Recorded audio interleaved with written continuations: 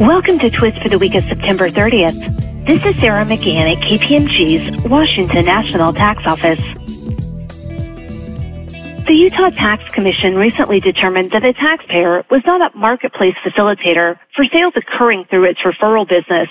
The taxpayer, an online marketplace, facilitated third-party sales and sold internet-based advertising for third-party merchants' goods and services.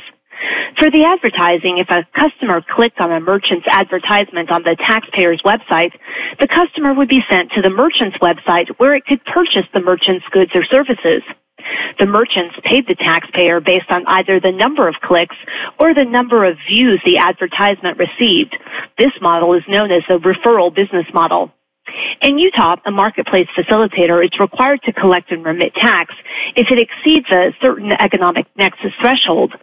A marketplace facilitator is a person that enters into a contract, an agreement, or otherwise with sellers for consideration to facilitate the sale of a seller's product through a marketplace that the person owns, operates, or controls, and that directly or indirectly engages in certain enumerated activities.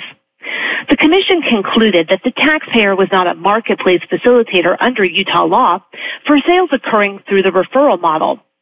Based on the definition of marketplace facilitator, the Commission determined that although the taxpayer was entering into a contract with sellers for consideration to facilitate the sale of a seller's products, the sales were not occurring on a marketplace owned, operated, or controlled by the taxpayer.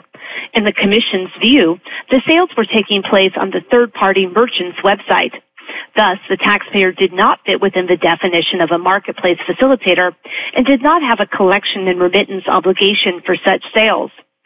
For more information on marketplace facilitator laws, please stay tuned to Twist.